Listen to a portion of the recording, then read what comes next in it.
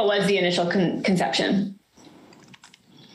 My understanding, as best I can recall, in late November or early December, Ken Chesbrough had written a memo about electors. And my initial conversations with Justin Clark were that Justin asked me to look into the matter as a contingency.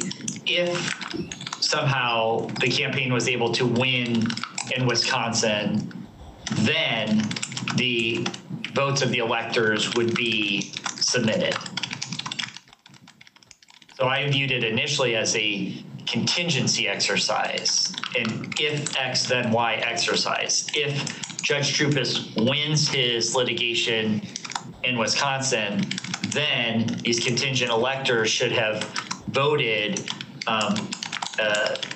to be prepared for if there was a switch. In particular, I wanted to draw your attention to what's the second paragraph. It starts, I spoke this evening with Mayor Giuliani, who is focused on doing everything possible to ensure that all the Trump-Pence electors vote on December 14th. He is hopeful that the Georgia electors will go along with this strategy. You see that? I do. Yeah. What's your reaction to reading that statement?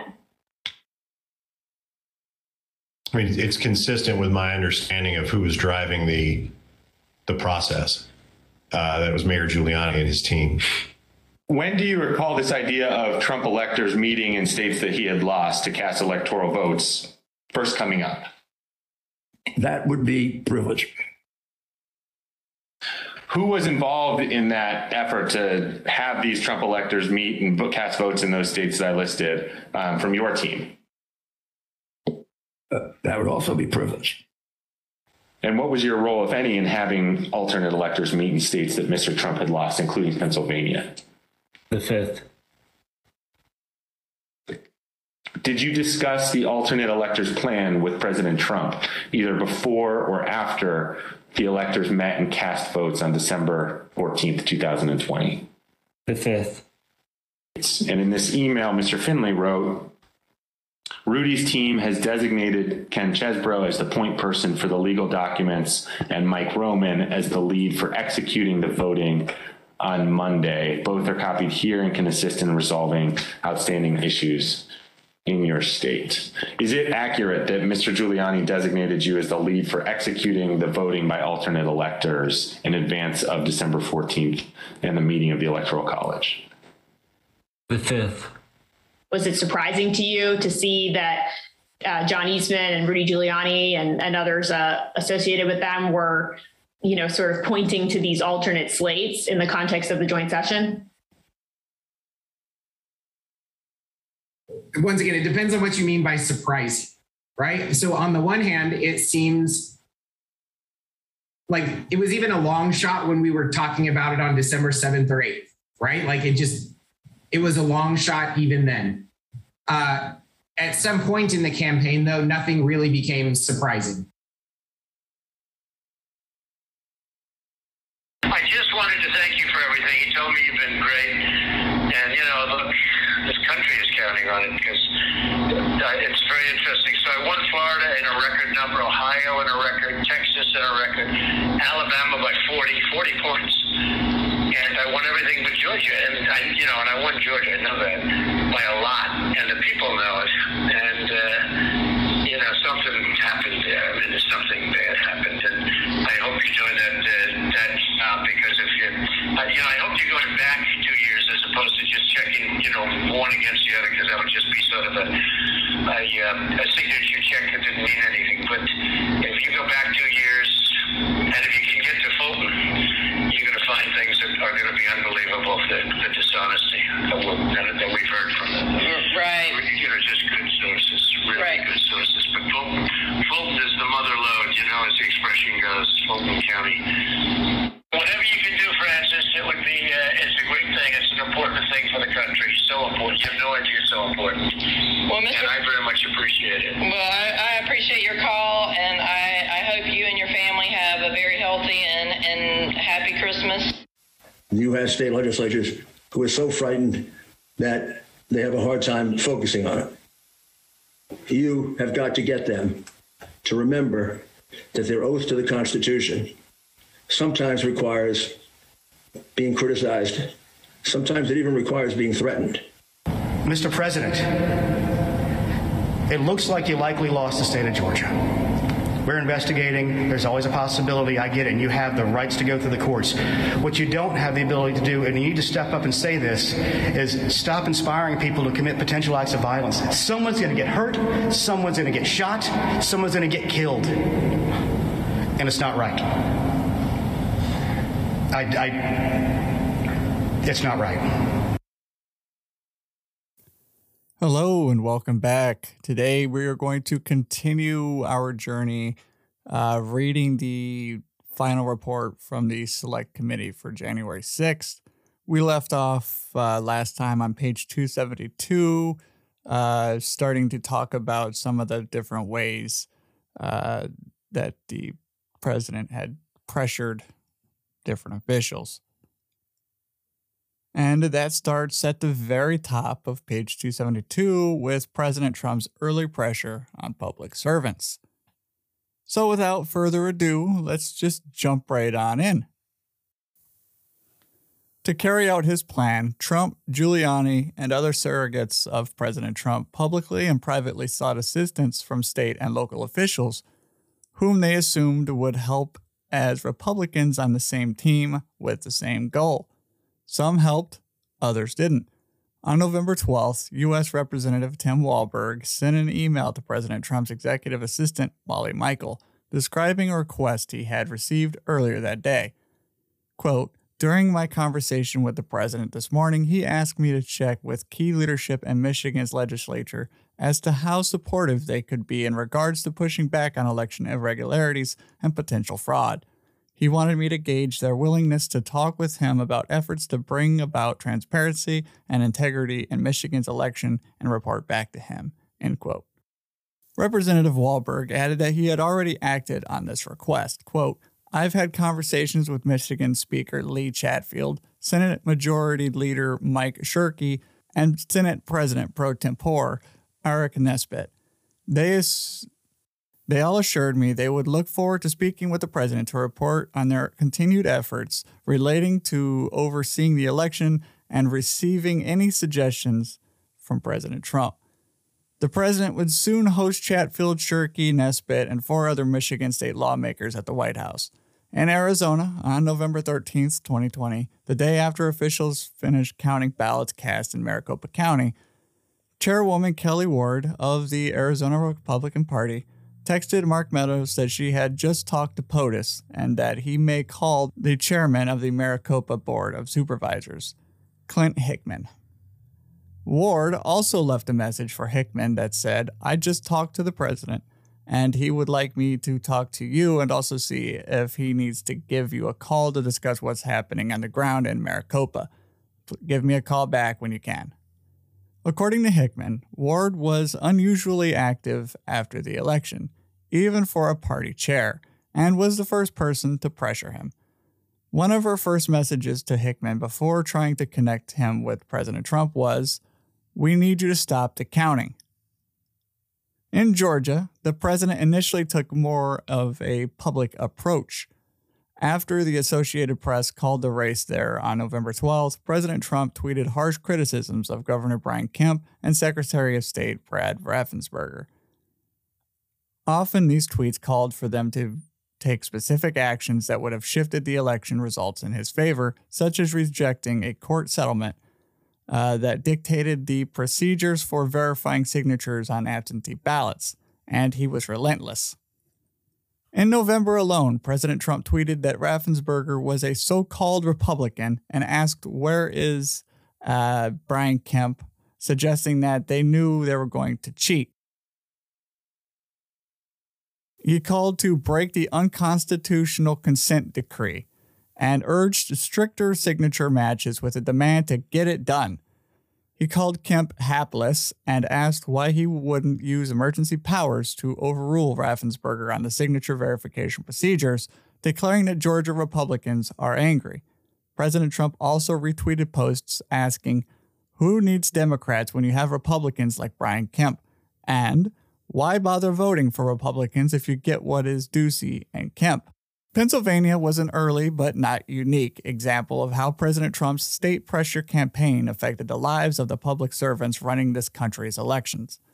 On November 7th, Rudy Giuliani headlined a Philadelphia press conference in front of the landscaping business called Four Seasons Total Landscaping, near a crematorium and down the street from a sex shop.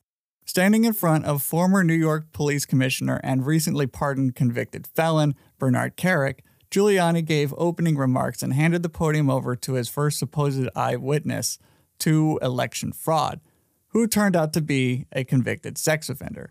Giuliani claimed at least 600,000 ballots are in question in Pennsylvania and falsely suggested that large numbers of ballots in the state had been cast for dead people, including boxer Joe Frazier and actor Will Smith's father. Within days, Republican Philadelphia City County Commissioner Al Schmidt and others publicly debunked Giuliani's specific allegations of election fraud, including the claims about dead people voting in Pennsylvania elections. In reaction, Trump tweeted on the morning of November 11th that a guy named Al Schmidt, a Philadelphia commissioner and so-called Republican, is being used big time by the fake news media to explain how things were with respect to the election in Philadelphia. He refuses to look at a mountain of corruption and dishonesty. We win. That statement targeting Schmidt led to a deluge of threatening and harassing phone calls and emails by people who heard Trump and falsely held out hope that Schmidt or someone else could overturn the results of Pennsylvania's elections. As a public official, Schmidt was no stranger to threats, but being targeted by the President of the United States was different.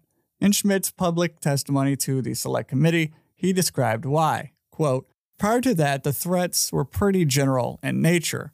Corrupt election officials in Philadelphia are going to get what's coming to them, and other similar threats. After the president tweeted at me by name, calling me out the way he did," Schmidt explained, "the threats became much more specific, much more graphic, and included not just me by name, but included members of my family by name, their ages, our address, pictures of our home. Just every bit of detail that you could imagine."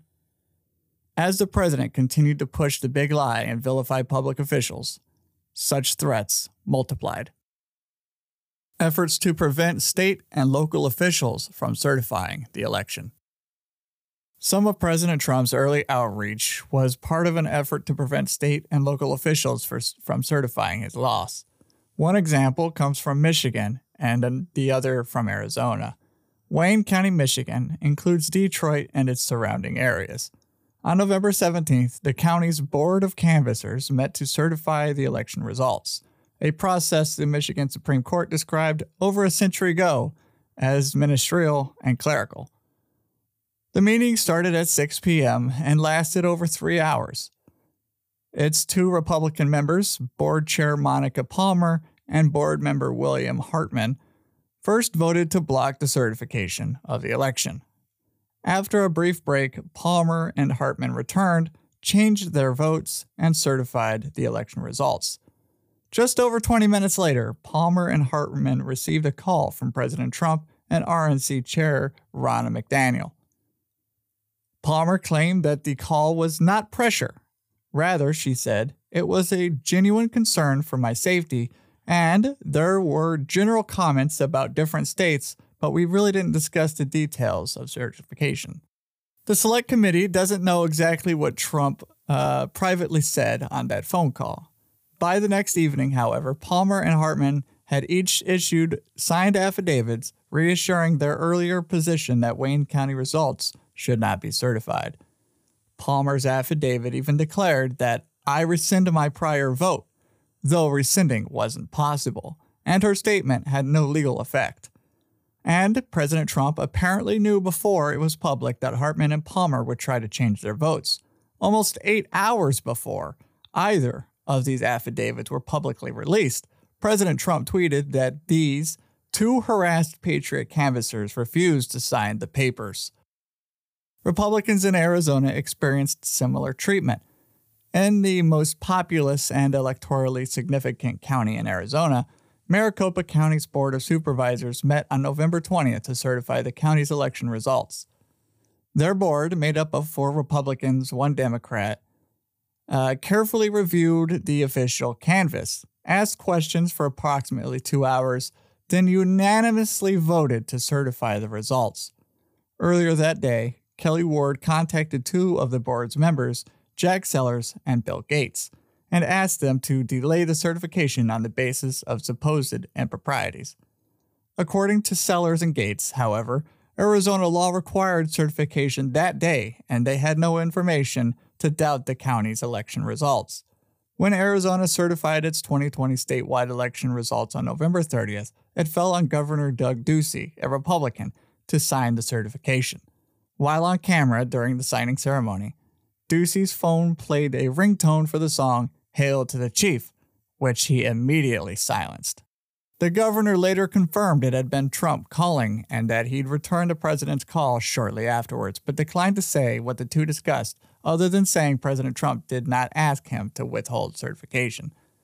The Select Committee does not know whether that is true, but that evening President Trump blasted Ducey on Twitter, accusing him of rushing to put a Democrat in office and warning that Republicans will long remember. The president also retweeted posts bashing Ducey and his Georgia counterpart, Brian Kemp, which asked, "Who needs Democrats when you have Republicans like Brian Kemp and Doug Ducey? Why bother voting for Republicans if what you get is Ducey and Kemp? And Brian Kemp, my state ran the most corrupt elections in American history. Doug Ducey, hold my beer." President Trump even commented, "True," when retweeting a post that Governor Ducey has betrayed the people of Arizona.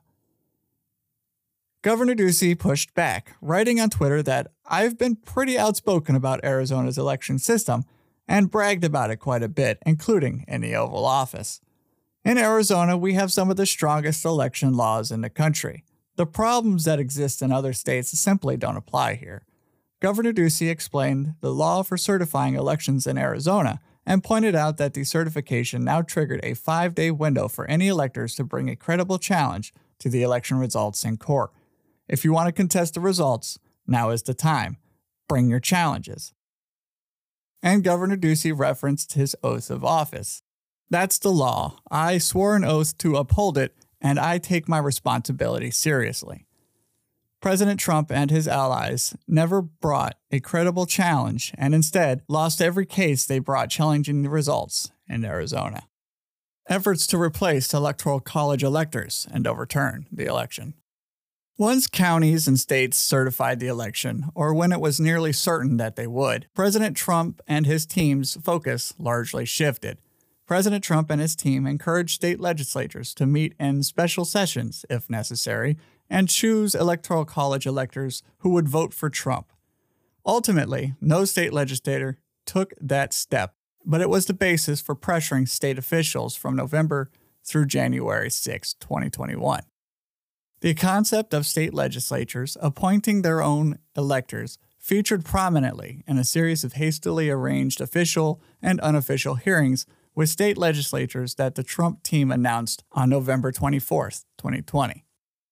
On November 25th, Trump called into an unofficial meeting with legislators in Gettysburg, Pennsylvania. The meeting was set up to appear like an official hearing, but it was not. It took place in a hotel ballroom, and those presenting arguments or purported evidence, like Giuliani, Jenna Ellis, and others, were not placed under oath. According to President pro tempore of the Pennsylvania Senate, Jack Corman, he had initially been asked by State Senator Doug Mastriano to hold a hearing about the election. Corman responded that any formal hearing should be official, with sworn testimony open to both parties. That was not what Senator Mastriano ultimately convened. President Trump had originally made plans to attend the Pennsylvania gathering in person, but he canceled after several advisors tested positive for COVID-19. When Trump called in and spoke to those gathered in the hotel ballroom, his false claims were met with cheers, and he made his purpose clear. This election has to be turned around. Why wouldn't they overturn an election? Certainly overturn it in your state. we have to turn the election over. President Trump made the ask, and Giuliani told the legislatures how to carry it out. Giuliani told the assembled legislatures that it was their power and responsibility to pick Pennsylvania's presidential electors and that they have to convince the rest of their members, Republican and Democrat, they owe that to the people of Pennsylvania. Jenna Ellis told them that although Pennsylvania law dictates that electors are chosen by popular vote, you can take that power back at any time. You don't need a court to tell you that. President Trump invited some of the lawmakers to come meet him at the White House that evening, and, according to Giuliani, it was a large group that went. Special assistant to the president, Cassidy Hutchinson's text messages with Carrick included the guest list and descriptions of the vehicles that would need access to the White House grounds. Pennsylvania State Senator Doug Mastriano drove one car, a hired driver drove a van with most of the state legislatures, and Carrick drove an SUV with attorney Catherine Friess and election conspiracy proponent Phil Waldron. Hutchison estimated that at least 29 visitors traveled from Pennsylvania to the White House that day, and she explained that her conversation with the president touched on holding a special session of the state legislature to appoint Trump electors. Just a few days later, on November 30th, 2020, Trump also called into another one of Giuliani and Jen Ellis's hotel hearings, this time in Arizona. Several Arizona state lawmakers hosted the meeting at a Hyatt Regency in Phoenix after they did not receive permission to organize an official hearing at the state capitol. Before the hearing started, state GOP Representative Mark Finchman promised information to show that the state's 11 electoral votes should not go to Democrat Joe Biden, and argued that the United States Constitution empowers lawmakers to decide on their own whether the election was valid and, if not, to select the electors of their choice. Giuliani told the assembled legislatures that the officials certifying Arizona's election results have made no efforts to find out if the results of the election were accurate, which seems to me gives the state legislature a perfect reason to take over the conduct of this election because it's being conducted irresponsibly and unfairly. Likewise, Jenna Ellis said that it was not just the choice, but the actual duty and obligation of the legislature to step in and to make sure that you don't certify false results. During a recess, she also took to Twitter, writing, "The certification of Arizona's false results is unethical and knowingly participating in the corruption that has disenfranchised Arizona voters. But this in no way impacts the state legislature's ability to take back proper selection of delegates." When it was President Trump's turn to address this handful of lawmakers over the phone, he called them legends for taking this on and used the opportunity to criticize Governor Ducey. Quote, "You'll have to figure out what's that all about with Ducey. He couldn't certify fast enough, and Arizona will not forget what Ducey just did. We're not gonna forget." That night, Giuliani joined President Trump in criticizing Governor Ducey, while at the same time making baseless allegations about voting machines in Arizona and calling for a special legislative session to change the outcome of the election. Governor Ducey of Arizona refuses to meet with me. He doesn't want to explain that he selected a foreign corrupt voting machine company to count the vote. I understand his reluctance, but just call a special session. Let's find out how crooked your election really was. Michigan was next. Giuliani's team announced that the Michigan legislature would hold a hearing on December 1st, but the relevant committee chair excluded Giuliani because it was only open to witnesses with firsthand knowledge. That chairman, Michigan State Senator Edward McBroom, had already held Senate oversight hearings by then in an actual effort to evaluate claims of fraud in the 2020 election, which ultimately resulted in a comprehensive report that concluded that the Republican-led committee found no evidence of widespread or systematic fraud in Michigan's election. Michigan's House Oversight Committee, however, did allow Giuliani to testify in a hearing on December 2nd. Before the hearing, Giuliani joined the state's GOP chairwoman to give her what was billed as a legal briefing. In the online presentation, Giuliani told the audience that there's nothing wrong with putting pressure on your state's legislatures to pick new electors and that you have got to get them to remember that their oath to the Constitution sometimes requires being criticized. Sometimes it requires being threatened. When Giuliani appeared for the hearing in Michigan, he was not placed under oath, used his time to refer to Michigan's election as a con job, and urged legislatures and have the courage to say that certification that was done by your state is a complete phony. The information presented was baseless and sometimes racist conspiracy theories. One witness brought to criticize Michigan's voter verification even said, "I think Chinese all look alike, so how would you tell? If some Chow shows up, you can be anybody and you can vote." And as he promised in the legal briefing the day before, Giuliani then called on the legislatures to do what Trump campaign had reportedly been discussing since before Election Day. He said that the state legislature could still single-handedly decide the election result anytime you want to. Anytime. You can take it back tonight. You can take it back the day before the electors go down to Washington. Jenna Ellis also participated, insisting no honest person can hear these citizens of your own state today and can let this proceed. What the Constitution obligates you to do is to take back your plenary power. To be clear, did you hear the White House counsel's office say that this plan to have alternate electors meet and cast votes for Donald Trump in states that he had lost was not legally sound? Yes, sir. And do you remember approximately when that was? I'm trying to not be overly broad, but right now sitting here, I can recall at the time, perhaps early to mid-December. Now, it very well could have been the end of November, but I'm trying to think about benchmark events and dates in my head, and early to mid-December is the safer bet. And who was present for that meeting that you remember? It was in our office. It was Mr. Meadows, Mr. Giuliani, and a few of Mr. Giuliani's. I'm not fond of the term associates, but Mr. Giuliani's associates. Do you remember who from White House? Oh, I'm sorry. Go ahead. No, associates, colleagues, however it might be characterized. But do you remember who from White House counsel's office was there and delivered that message? The very first time I heard it, I know Mr. Cipollone. I'm inclined to say Mr. Pat Philbin as well. So how did you come to understand that this was morphing? I think there was an email either from somebody on Rudy's team or Ken Cheeseborough about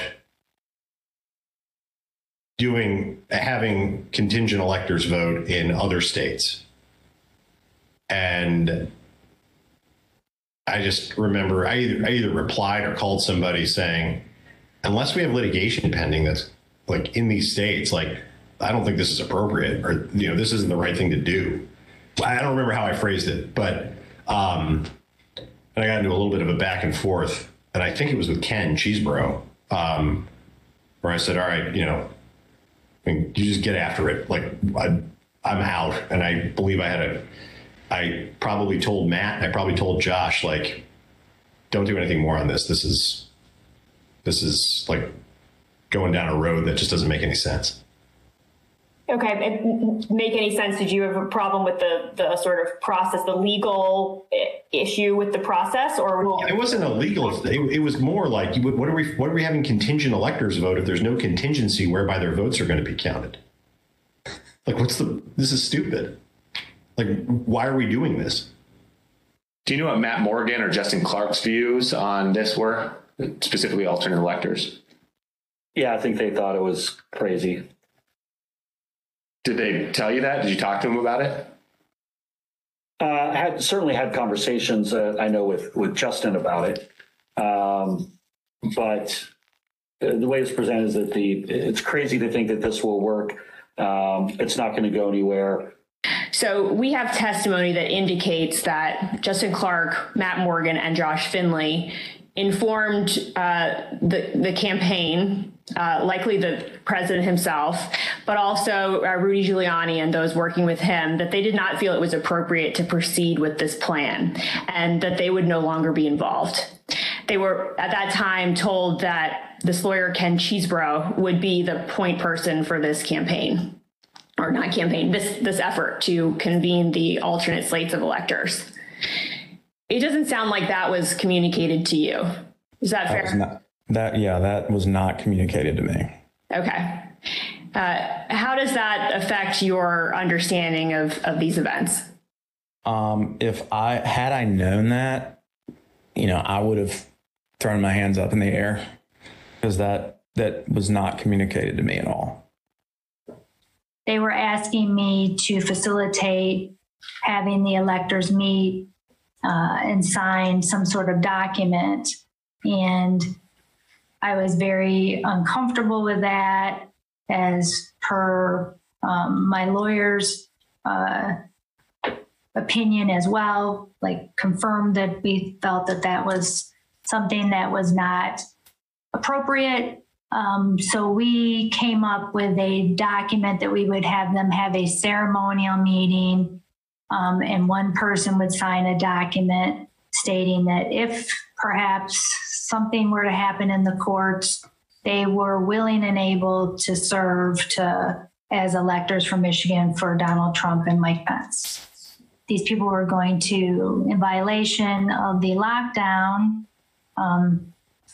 sneak in and stay overnight, and then allegedly kind of cast their vote in the Michigan Capitol.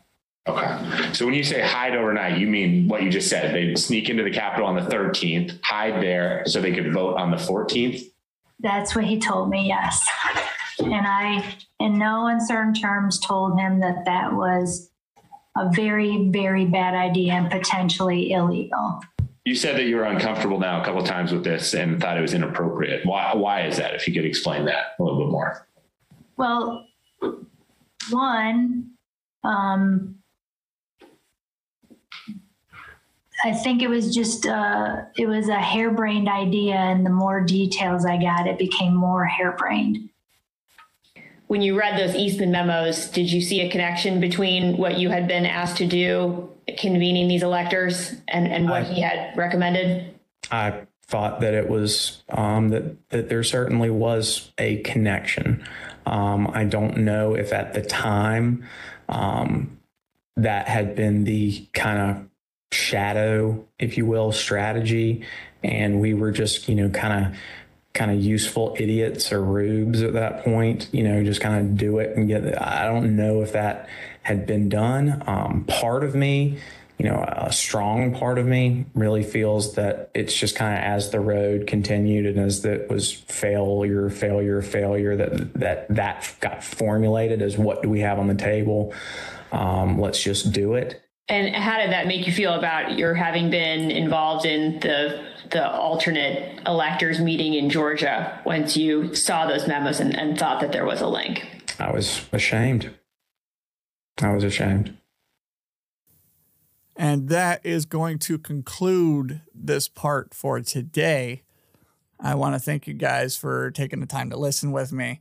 I hope you come back to join me for the next one. If you have any questions or concerns, comments, etc., just shoot me an email at contact@roadtoterror.com. And see you guys later. Bye.